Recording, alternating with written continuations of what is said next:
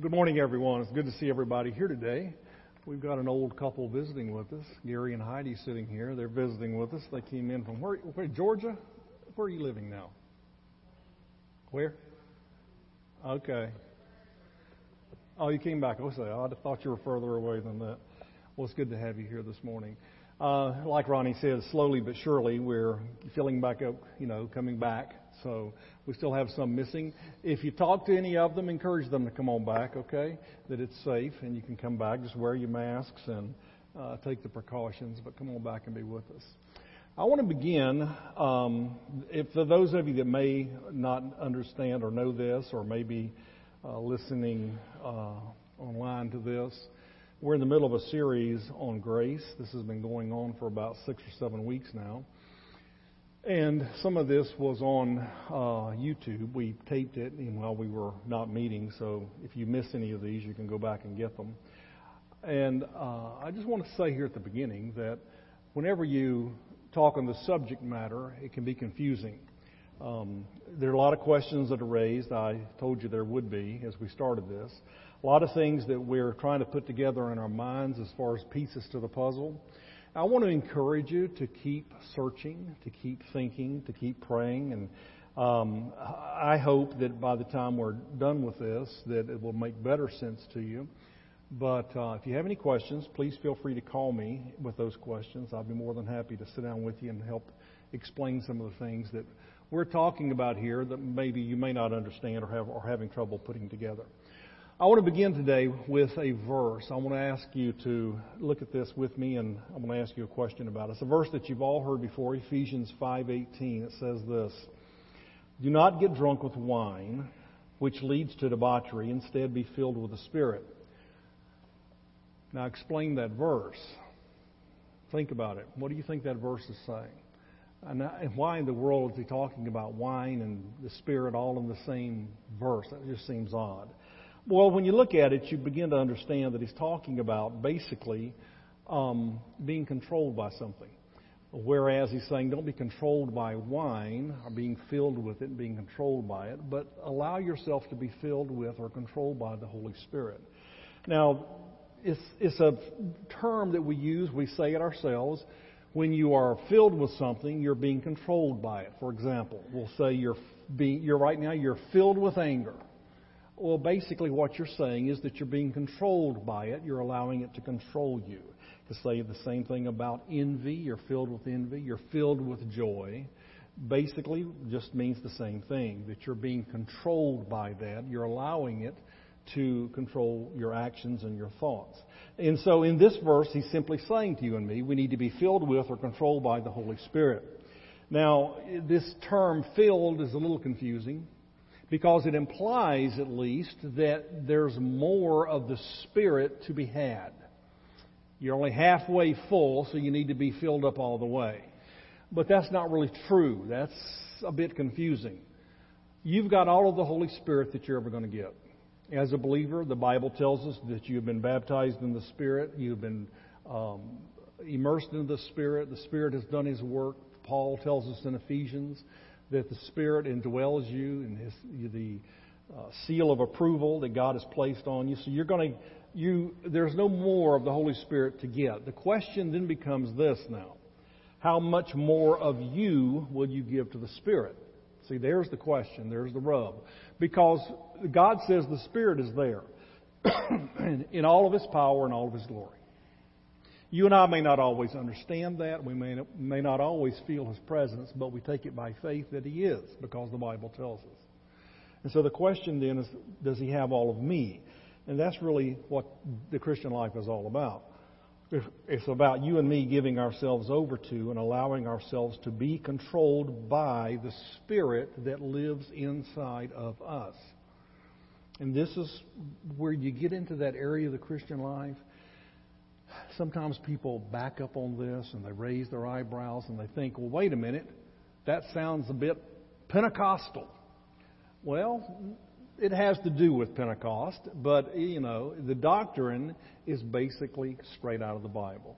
And that the Spirit of God lives in you, the Spirit of God is there, was there the moment you believed. And the Spirit of God never leaves. He never changes. He's always there. And He's seeking to control and empower you. And so what we're being asked to do now with this idea of being filled with the Spirit, is that God is saying now, allow yourself to be controlled by that. Allow the Spirit of God to do His work, because the Spirit of God will lead you into righteousness. And so this is where we're going with this today, because we've got two different ways of looking at this, two different ways of approaching this. There's the grace and Spirit way of approaching this, where we trust that this is true, we believe it, and we allow the Spirit of God to lead us, guide us, and empower us. Or we revert back to the law and rules and regulations to live by, thinking to ourselves and telling ourselves that in my flesh I can do this.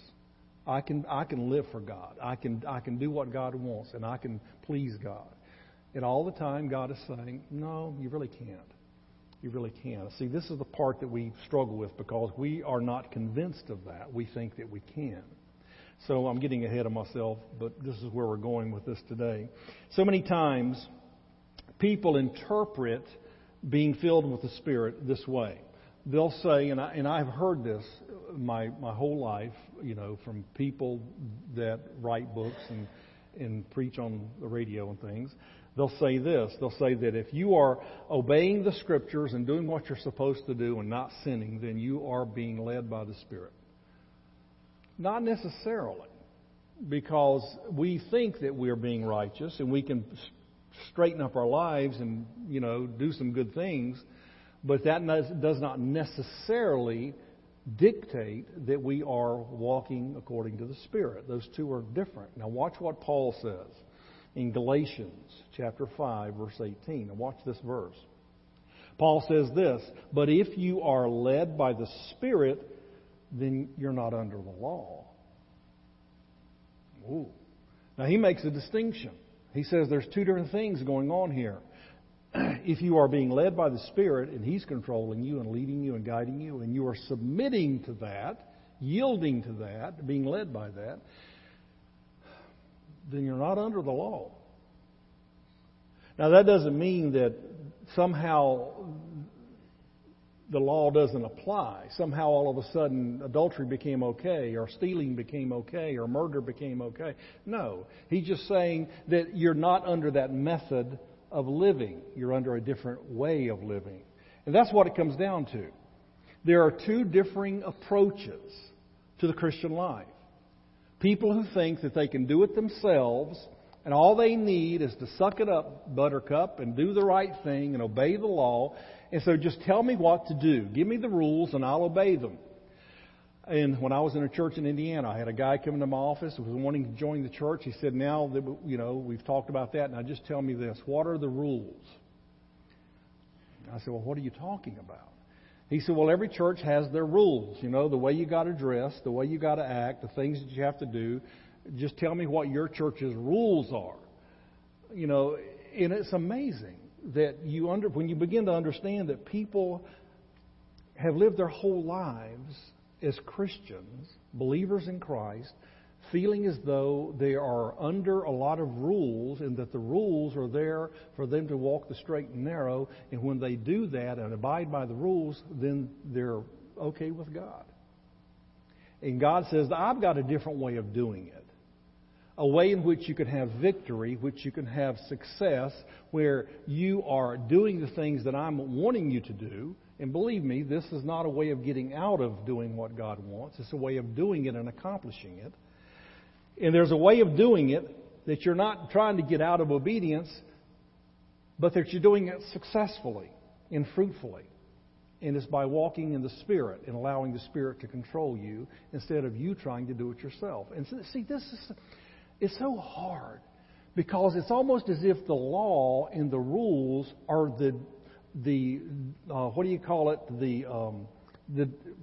fallback, the default mechanism, if you will, for Christians. We revert back to that. We always go back to the rules and the law in order to please God, because that has been drilled in us from such an early age.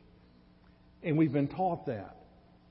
And this is not a teaching against the commandments of God. It's telling you that what God wants is for us to obey the commandments, but this is the method of doing it. A whole different way of doing it, a whole different way of approaching it. Some people see legalism as a way of leading a victorious Christian life. And according to the Scripture, that is not the way. Now, legalism is just a term, and I'm going to use it today, okay?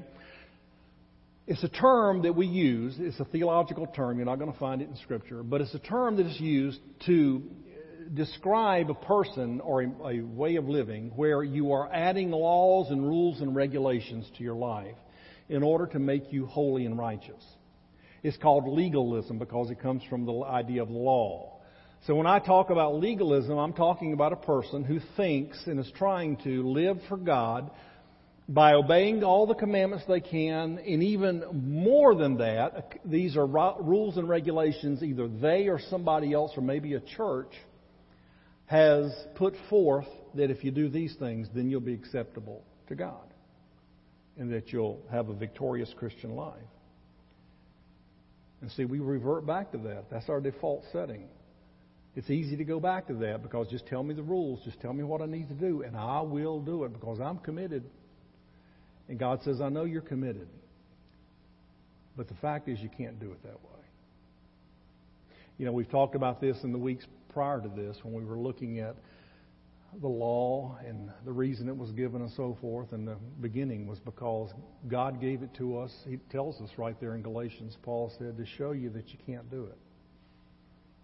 The law was given to set you up to fail so that you would be open and ready for grace. That's what Paul says in Galatians. The law was never given. I'm talking about the commandments and everything that goes with them, all the rules we've added to it, that it was never given to make you righteous. It was given to show you you're a sinner. And yet we keep reverting back to that to make us righteous. Now here's the reasons why. Let me give you 4 reasons why legalism doesn't work. Trying to live your life according to rules and regulations won't work, as opposed to being led by the Spirit. And I'll explain this later in the message. But reasons why legalism doesn't work. Number 1, legalism doesn't tell me what to do. It only tells me what not to do. How many rules do you know of that you've ever heard of where somebody has set up a rule to tell you what you should do? The vast majority, this is true of the commandments as well, thou shalt not. And that's the way that it is. All the rules can do is tell you the things that are parameters. This is what you shouldn't do, this is where you shouldn't go, so forth and so on. But it doesn't tell you as a Christian how to live. And that's one of the weaknesses of trying to live by rules. Here's the second thing, that the reason why legalism doesn't work. Laws have to be continually added to cover every situation. Now, see, this was the problem the Jews had. Now, think back with me, okay? Because whenever Jesus came out against or began to teach or anything about grace and came out and they thought he was preaching against the law, which he was, they got on him. And here's the question they asked him several times. Why do you teach against our traditions? Now, what they meant was this. They took the commandments of God, let's say the Sabbath. Remember the Sabbath and keep it holy. And that was given in the Old Testament as a law that God wanted Israel to adhere to for all the reasons we're not going to go into. Well, they looked at that and they thought, well, we need to explain to people what that means. And so they began to add rules or traditions to that were slowly over time elevated to the same importance as the Scripture. Rules like you could only walk a certain number of steps on the Sabbath. That you could only kindle a fire, or you couldn't kindle a fire on the Sabbath. You had to cook all your stuff the day before. You couldn't, if your ox fell in a ditch, you couldn't get him out on the Sabbath. That was work. I mean, they went on down the line and gave rule after rule after rule. A lot of the times when Jesus preached, Jesus was preaching against their rules, legalism. And it just sent them into a tailspin. Because to them, you as claiming to be God are teaching sin. And guys, let me tell you something. You go into a church today that has their own rules and their own regulations, and you try to break one, you're going to be labeled as a sinner. Because they have elevated those rules to the same weight as Scripture. And they all have them. They all have them. Now, let me clarify something, okay? There is nothing wrong with having rules and regulations. As long as you understand that they're ours to put forth. And we do it for whatever reasons we choose to do it. They're not, thus saith the Lord, it's just our preference. And it doesn't carry the same weight as Scripture. They're just rules for the church, how we may dictate things that we're going to do. So it's not that rules and regulations are bad. It's just that when we choose to live our lives that way, under that guideline, trying to adhere to that, to honor God, we're going to fail. That's what he's saying, basically. But here's number 3. Legalism doesn't deal with thoughts, it only deals with actions. You don't deal with thoughts. Show me in the commandments where it talks about what you think. See, this is what Jesus attacked the Pharisees for. You guys say don't commit adultery, but I'm telling you that if you look on a woman to lust, you've already committed adultery with her in your heart. Wait a minute. This is what Moses said, and now you come along and you elevate it to a standard that we can't adhere to. And Jesus said, yeah, now you're getting it. You've been told by the commandments that you shouldn't kill. But I'm telling you that if you hate somebody, you've already killed them in your heart. Whoa. You see, now, as a Christian, you can live by the law and legalism and rules and regulations, and that will always govern your actions. But it will have nothing to do with what you think and feel. The Spirit, on the other hand, does. The Spirit can help you in your thoughts and in your feelings and in your emotions. I'm going to show you that in a minute. But law alone will not do that for you. Here's the 4th reason why legalism doesn't work. And that is this. That laws result in false guilt. Living by laws always results in false guilt. In other words, you feel like you're guilty, but you're really not. Now think about this.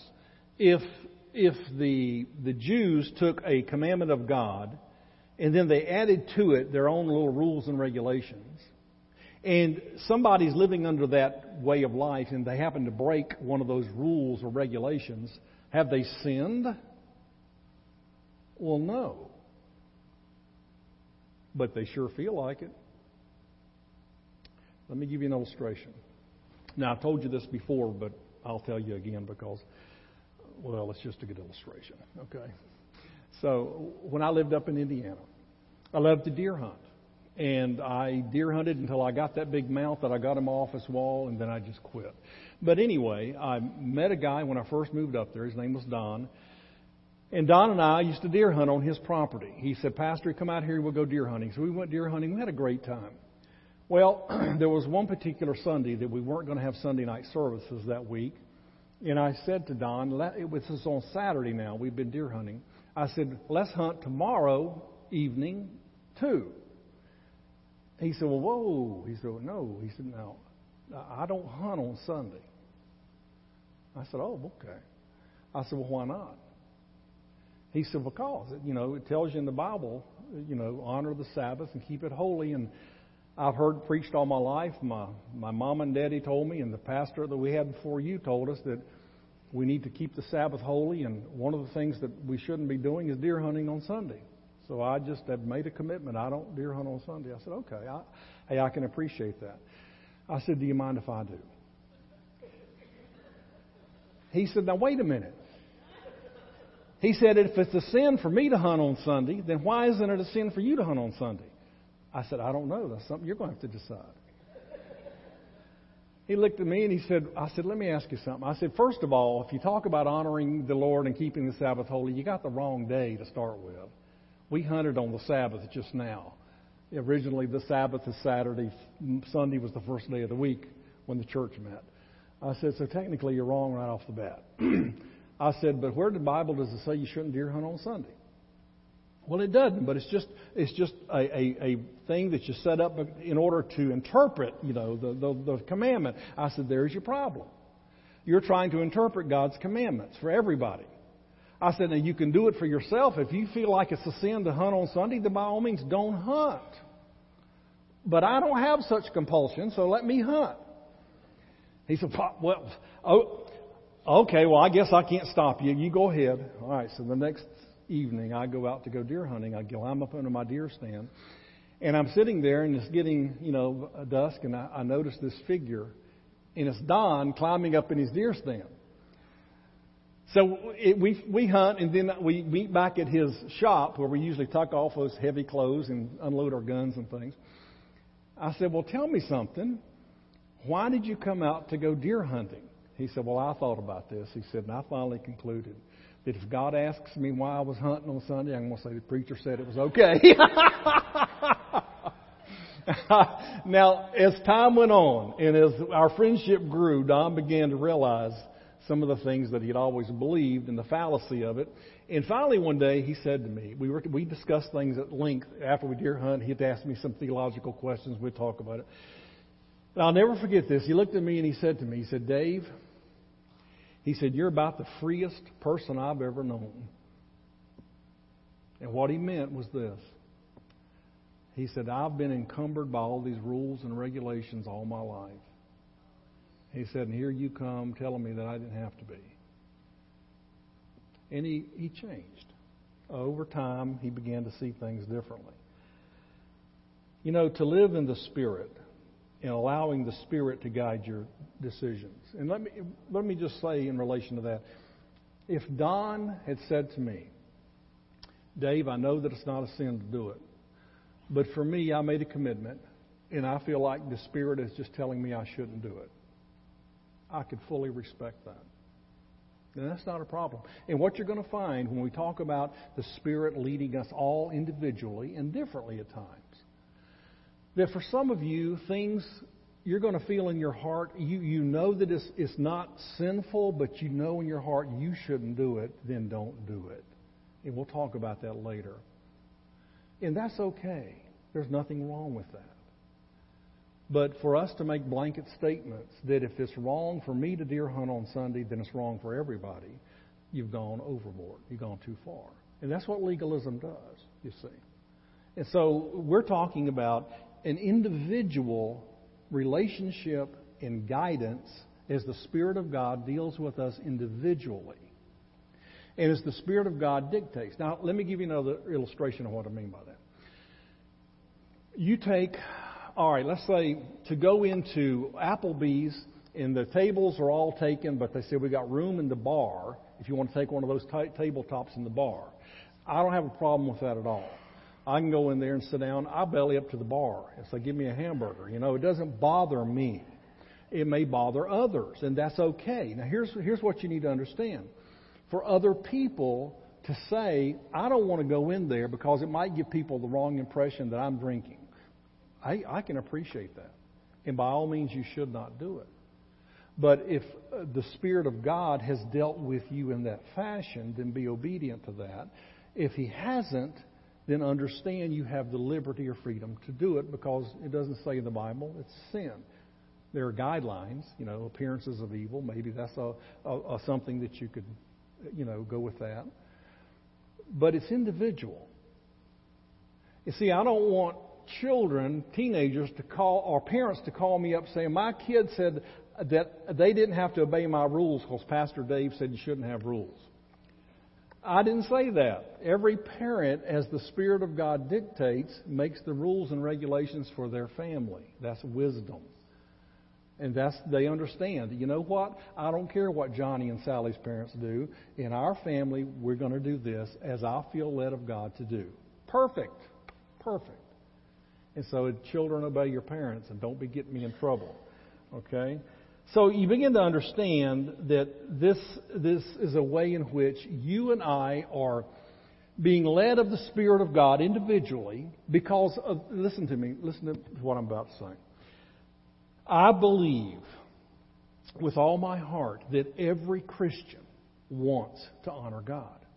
I believe that they do. They may not know how, and they may have failed, and they may be frustrated, but in the depths of their heart, they want to honor God. They really do. But now here's the thing I'm challenging with is this. Just make sure that it's God that you're listening to and not somebody else's opinions about what you ought to be doing. See, there's where legalism gets us into trouble, and we need to be walking and listening to the Spirit of God. And that's really what I'm talking about. I'm talking about a new way of living. Now, I want to do this. I want to take you through some scriptures, then we're going to wrap it up, okay? I'm going to give you some practical steps on how to do this. How do you walk in the Spirit? It's like trying to, put your finger on a piece of mercury. It keeps squirting out because there could be any number of answers to that question. But I'm going to try to give you some things that will help you. But let me take you through some scriptures real quick, all right? I want to take you to one we've looked at previously in this series and go back to it now. It's in Romans chapter 7 in verses 5 and 6. Now, I want you to let me take you through this and watch, okay? Paul says, "For when we were in the realm of the flesh, the sinful passions aroused by the law were at work in us, so that we bore fruit for death." Now, let's just stop there, okay? He says, when we were in the realm of the flesh. Now, I've told you before, he could be talking about before you were saved. I think, in the context, he's talking about us as Christians. He says, when we were in the realm of the flesh, trying to do it ourselves, trying to adhere to the rules and do it ourselves, he said what happened was that the sinful passions, aroused by the law, defeated us. What does that mean? Well, you know as well as I do that as soon as you tell somebody don't do something, that's the very thing they want to do. And the law, this is one of the weaknesses of it, the law, the commandments of God, the good and righteous holy commandments of God, when somebody is told don't do that, it's the very thing you want to do. And this is what we're told in the New Testament. He said this is the weakness of the law. But God gave it anyway because God wanted you, in a sense, now follow me, God wanted you to fail. Because until you are proven that you cannot do it yourselves, you're not going to accept the grace. Some of you as Christians are still in that stage. You've accepted the Lord, you know the Lord, you're on your way to heaven, but you still think that you can please God because you're special. That you can do it whereas nobody else could. You can. And He's yet to prove to you that you can't. And so the harder you try, the more you're going to fail. And then one day, you're going to look up to God and say, okay, Lord, I give up. I give up. Then you're ready to understand and to learn the way in which He has told us to do it. But he says here that the passions that were aroused by the law were at work in us so that we bore fruit to death. In other words, we were just defeated. Look at the next verse. But now, by dying to what once bound us, that's the law, we have been released from the law, so that we serve in the new way of the Spirit and not in the old way of the written code. Ooh, guys, don't miss it, okay? He said there is a new way of serving God. It's through the Spirit. It's not in the old way of the written code, rules, regulations, and guidelines. The two are not competing against each other. In other words, you're going to see in a moment that the very commandments that God told us to obey are going to be fulfilled in us when we walk in the Spirit. But God says there's a way of doing it that you can't do this. So you've got to understand. You can't please God. God does it all through us. From the moment of salvation, we had nothing to offer God. We bowed at the cross. We were saved by His grace. And then for some reason, we as Christians get the idea now in our own strength, we're going to prove that we're special and we're going to serve God and honor Him. We fall on our faces all the time. We fail. And God says, get up and understand there's a whole different way of doing this. It's like Jesus said, you can't take the new wine and put it in old wineskins. It won't work. Why are you trying to do that? So He says here, He said there is a new way of doing this. It's a way in which the Spirit of God is going to lead you. The Spirit of God is going to empower you. The Spirit of God is going to make you successful, victorious. And that's the way I want it done, because God said in the end, I'm the one that gets the glory, not you. It's amazing to me how many of us want the glory. We all, in churches especially, there's this bickering back and forth about who's the most spiritual. You know, we pride ourselves on who does this. Who comes to church every Sunday? We'll give them a star. Who memorized all the verses, you know? Because we have set up the standard of achieving and competing against each other, whereby we grade and judge each other as to who's really a good Christian and who isn't. And God says, you're all foolish. Because without me, you can't do it. You need to understand that. Let me move on. I want to take you to Romans chapter 8. I want to look at a couple of verses here. Romans chapter 8:1. Now this is coming right after 7. He's in 8 now. I'm skipping, I know, but just bear with me. He says, therefore there is now no condemnation for those that are in Christ Jesus. Now I've used this verse on many occasions to give the gospel. And this is true. That when you put your faith in Christ, there is no condemnation anymore. That by faith you have come in, you are placed in Christ, and you will never stand before God to be judged as a sinner ever. There is no condemnation. But that truth, and in the context of this verse, is applying now to what comes after. He's talking about the Christian life. Now watch. Verse 1, therefore there is now no condemnation for those who are in Christ Jesus, because through Christ Jesus, the law of the Spirit who gives life has set you free from the law of sin and death. The law of the Spirit, the principle of the Holy Spirit living in you, has set you free from this method that you keep going back to of legalism that only offers you defeat and death. You can't do it. Now, what does it mean about the law of sin and death and the law of the Spirit? Well, he's just talking about a principle. Let me give you an illustration. If a skydiver gets up in a plane and he's ready to jump, and he jumps out and he's blistering toward the earth at breakneck speed, it's exhilarating. You know, that's the whole goal of it. You're free falling. That's the reason they do it. While he is in the air, plummeting to earth, what law is in effect? The law of gravity. Yeah, is pulling him as fast as he can. Until he pulls the ripcord and the parachute billows out, and all of a sudden it slows him down. Then what law is in effect? I'm thinking, I don't know. I've got maybe have Scott on this one. The law of aerodynamics, maybe, something like that. That somehow supersedes the law of gravity. It changes it. This is what he's talking about here. He says that the law of sin and death has been superseded or changed or altered by the law of the Spirit. And this is what he means by that. Look at verse 3.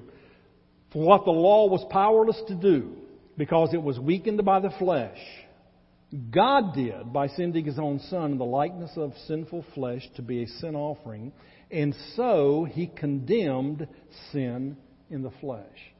He just said, enough. Enough. No more. I'm going to provide a way for victory. The next verse, it says in verse 4, in order that, watch, this is good, okay? In order that the righteous requirement of the law might be fully met in us, who do not live according to the flesh, but according to the Spirit. Holy cow, do you see what that's saying? All of the commandments, all of the righteous requirements of the law are fully met in you when you walk in the Spirit and stop trying to do it yourself. All God is saying is this: when you walk with me, I'll guide you. I'll direct you. I will motivate you. I will give you victory. And in that moment, you will be accomplishing more than what you could have accomplished over here trying to do it yourself in your own strength because you're too arrogant and proud to listen to me. Oh, man. We live by the Spirit. We don't live by the law. And when we do, we have victory. That's basically what he's saying. I want to jump to one other passage, and then we're going to move on and close up, okay? But just listen. You can't take Romans without looking at Galatians. Those two books go hand in hand. So anytime you study one, you have to study the other, okay? In Galatians chapter 5, in verses 16 through 18, let me read this to you. Just follow along with me, okay? Paul said this: "So I say, walk by the Spirit, and you will not gratify the desires of the flesh." Now stop right there. What? You walk over here under the leadership of the Spirit, and you won't gratify the desires of the flesh. Well, how does that work? The Spirit of God is working inside. The law can only affect the outside. The law affects your actions. Tells you what you do, but it doesn't change your heart. The Spirit of God working inside changes your motivation. It changes your desires. It changes your thoughts. That's where the victory comes from. Because God changes you from down deep inside. He doesn't just dress up the outside. See, this is where so many Christians are living. They're living a life that is a lie. They're all dressed up on the outside and they're still ugly on the inside. God is saying, look, don't you understand that I'll change you from the inside and it'll come out in the way you behave. But it all starts by the changing of the inside. The next verse, in verse 17, he says, "For the flesh," that's over here, trying to do it myself is what he's talking about. "The flesh desires what is contrary to the Spirit, and the Spirit what is contrary to the flesh. They are in conflict with each other, so that you are not to do whatever you want." In other words, he said, look, they're competing. And that old flesh keeps flaring up, and that pride intervenes, and you think you're so good and you're so righteous and God couldn't do without you. And he says, when you get that attitude, it just kills us over here. Just stifles it. It quenches it. He said, in effect, you're unable to do what it is you really want to do as a Christian. But then look at the last verse in verse 18. "But if we are led by the Spirit, you're not under the law." See, there's the two options. And you and I have to come to grips with this. There's two options as a Christian. I can continue to live like I think I should, my own strength, or I can just surrender. And I can just admit I'm defeated. But I want to serve you, Lord, and I'm going to do it this way. I want to walk in the Spirit. I want your Spirit to overwhelm me and guide me and direct me. How do you do that? How do you do that? So let me give you some simple, practical things to do. Guys, these are my own thoughts, okay? So take them for what they're worth. You may be thinking of something better than that. That'd be great. But these are just mine. So here's what I would tell you, practically speaking, to help you to walk in the Spirit every day. Number one, get up every day and claim your identity. Guys, you have got to come to grips with this. The Bible says that you're to walk by faith. This is what we talked about last week.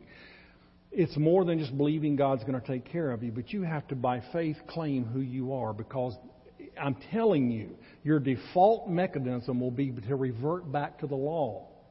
By default, if you lose sight of this, you'll revert back to thinking you can do it. You have got to stand up every day and do it in the morning before you ever get started. And by faith, you claim, this is what you said, Lord, is true about me. You said I'm your child. I believe that, Lord. I may not feel like it, but I believe it. You said that I am redeemed. I believe it, Lord. I may not understand it, but I believe it. You said I'm justified, that I'm declared righteous in your sight. I don't feel like it, but God, you said it and I'm claiming it. You said that I am sanctified, that I'm set apart, that I am holy and righteous, I'm special because you said it. I'm going to go out there today and I'm going to act like that person. I'm going to act like the way I want to do it and what I think. I'm going to act like the person you said I am. You're claiming your identity. Because the moment you lose sight of that and forget about it, the old flesh is going to creep back in. You're going to start living like you think everybody wants you to, instead of listening to the Lord. And that brings us to number 2. Second step, yield yourself to the Lord for that day. You yield yourself to the Lord for that day. Now take it one day at a time. Now here's the problem with Christians. Here's what we do.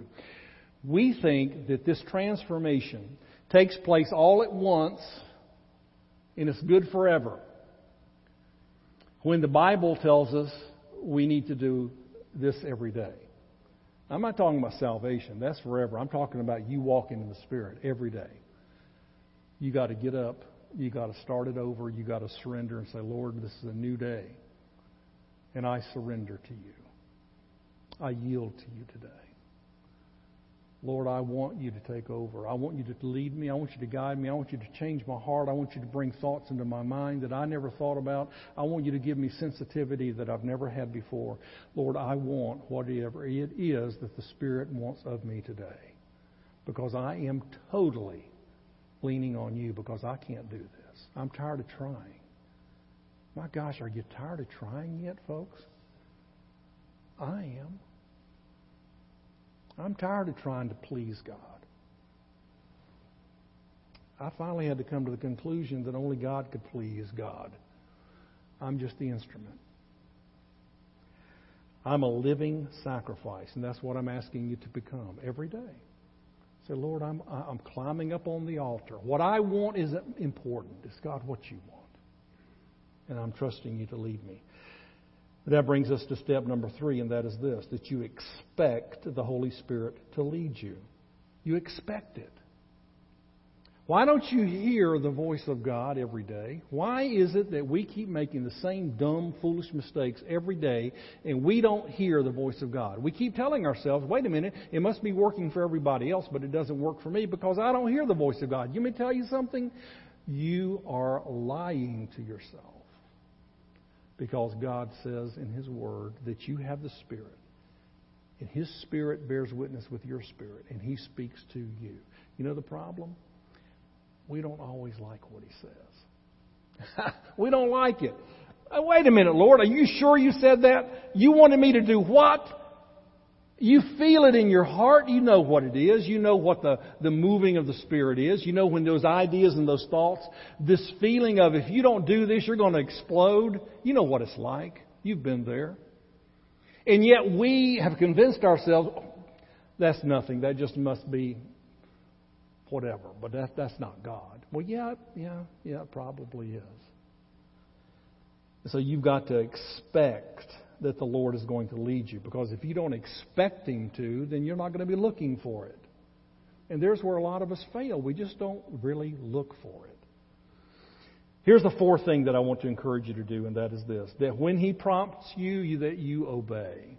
When the Spirit moves, don't question it. Don't say, God, you must have the wrong person. Now let me give you illustrations of how this works in the course of a day.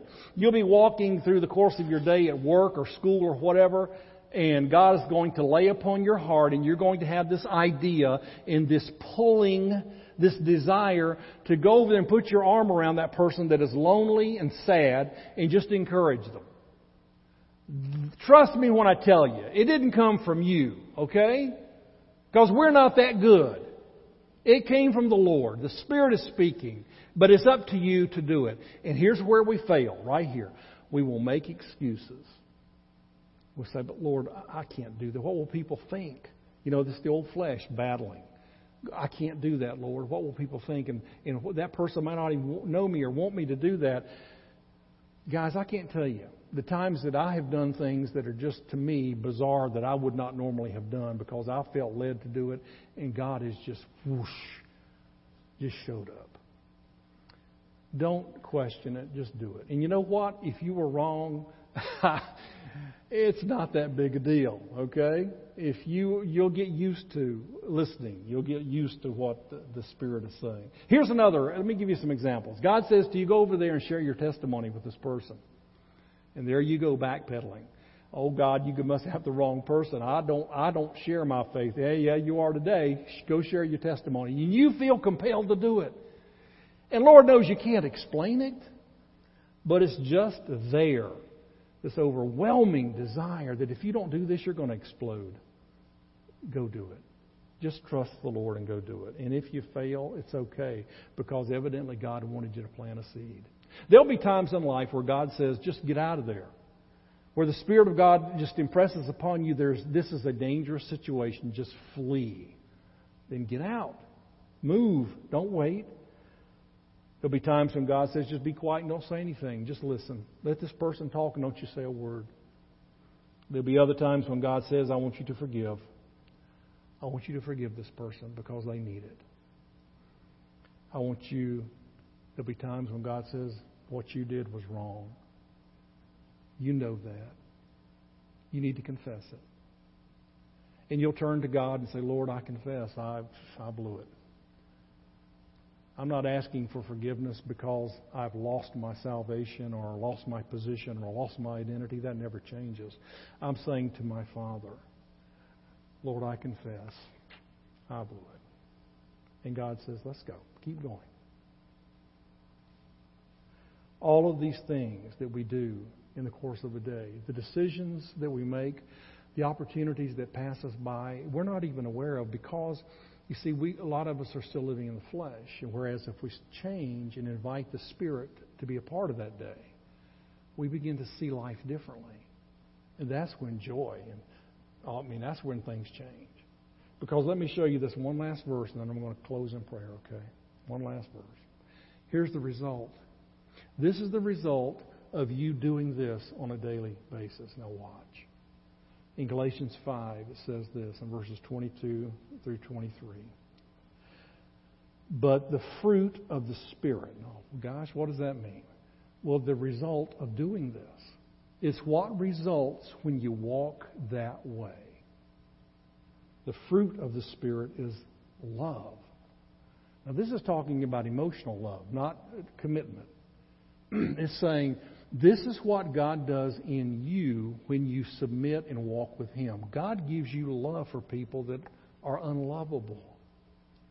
You ever wonder how it is that some Christians can love people that don't deserve it? Because the Spirit of God melted their heart and He gave them love. The fruit of the Spirit is joy. The fruit of the Spirit is peace. My God, how many of you want joy and peace? You know, you look at this world and the things that we're going through and the things that we're experiencing, and you think, I just want a little joy in my life. I just want a little peace. Well, God says, I can give that to you over here. When you walk with me and let me lead you, the result of what the Spirit does in your heart is joy. You can't explain that. Peace, forbearance, which is patience, kindness. God creates kindness in you. All of a sudden, you're like a prickly old porcupine. All of a sudden, you become so kind and loving. Where does that come from? Only the Spirit of God. Goodness, faithfulness, gentleness, and self-control. These are just some. This is not all. He's not giving a laundry list here. This is just some of them. And then in the last verse, notice what he says. Against such things there is no law. And here's what he's saying. He's saying over here in legalism, there's no law or rule that can give you the things that the Spirit gives you. There's no law that's going to give you joy, even if you obey it. There's no rule or regulations that will give you peace, because you will always be wondering if you did enough. So, my friend, it comes down to this. Which way do you want to live life? Do you want to live life in the Spirit with those results? Or do you want to live life doing it yourself, trying to please God because in your heart you're not convinced that He loves you? That's the basis of legalism right there. We're still trying because we cannot accept grace. And until you do, you'll always go back to legalism. Finally, will you just surrender and accept the grace of God? Let's pray. Our Heavenly Father, we are humbled. Father, we are humbled by the reality that we, as much as we think of ourselves, we realize finally we can't please you.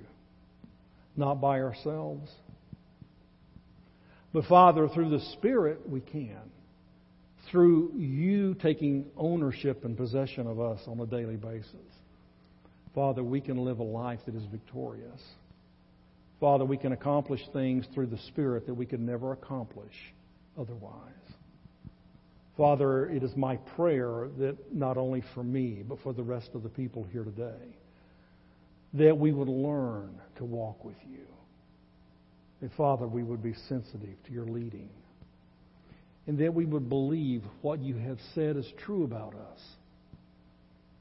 Our identity. Lord, let us begin there and build. As we trust you more and more each day to take control of us, we let go of our own possession. We let go of our own control. And Father, we're trusting you. I believe with all my heart that you can be trusted to lead all of our lives. Father, now convince us. Convince us all that that is true. In Jesus' name we pray. Amen.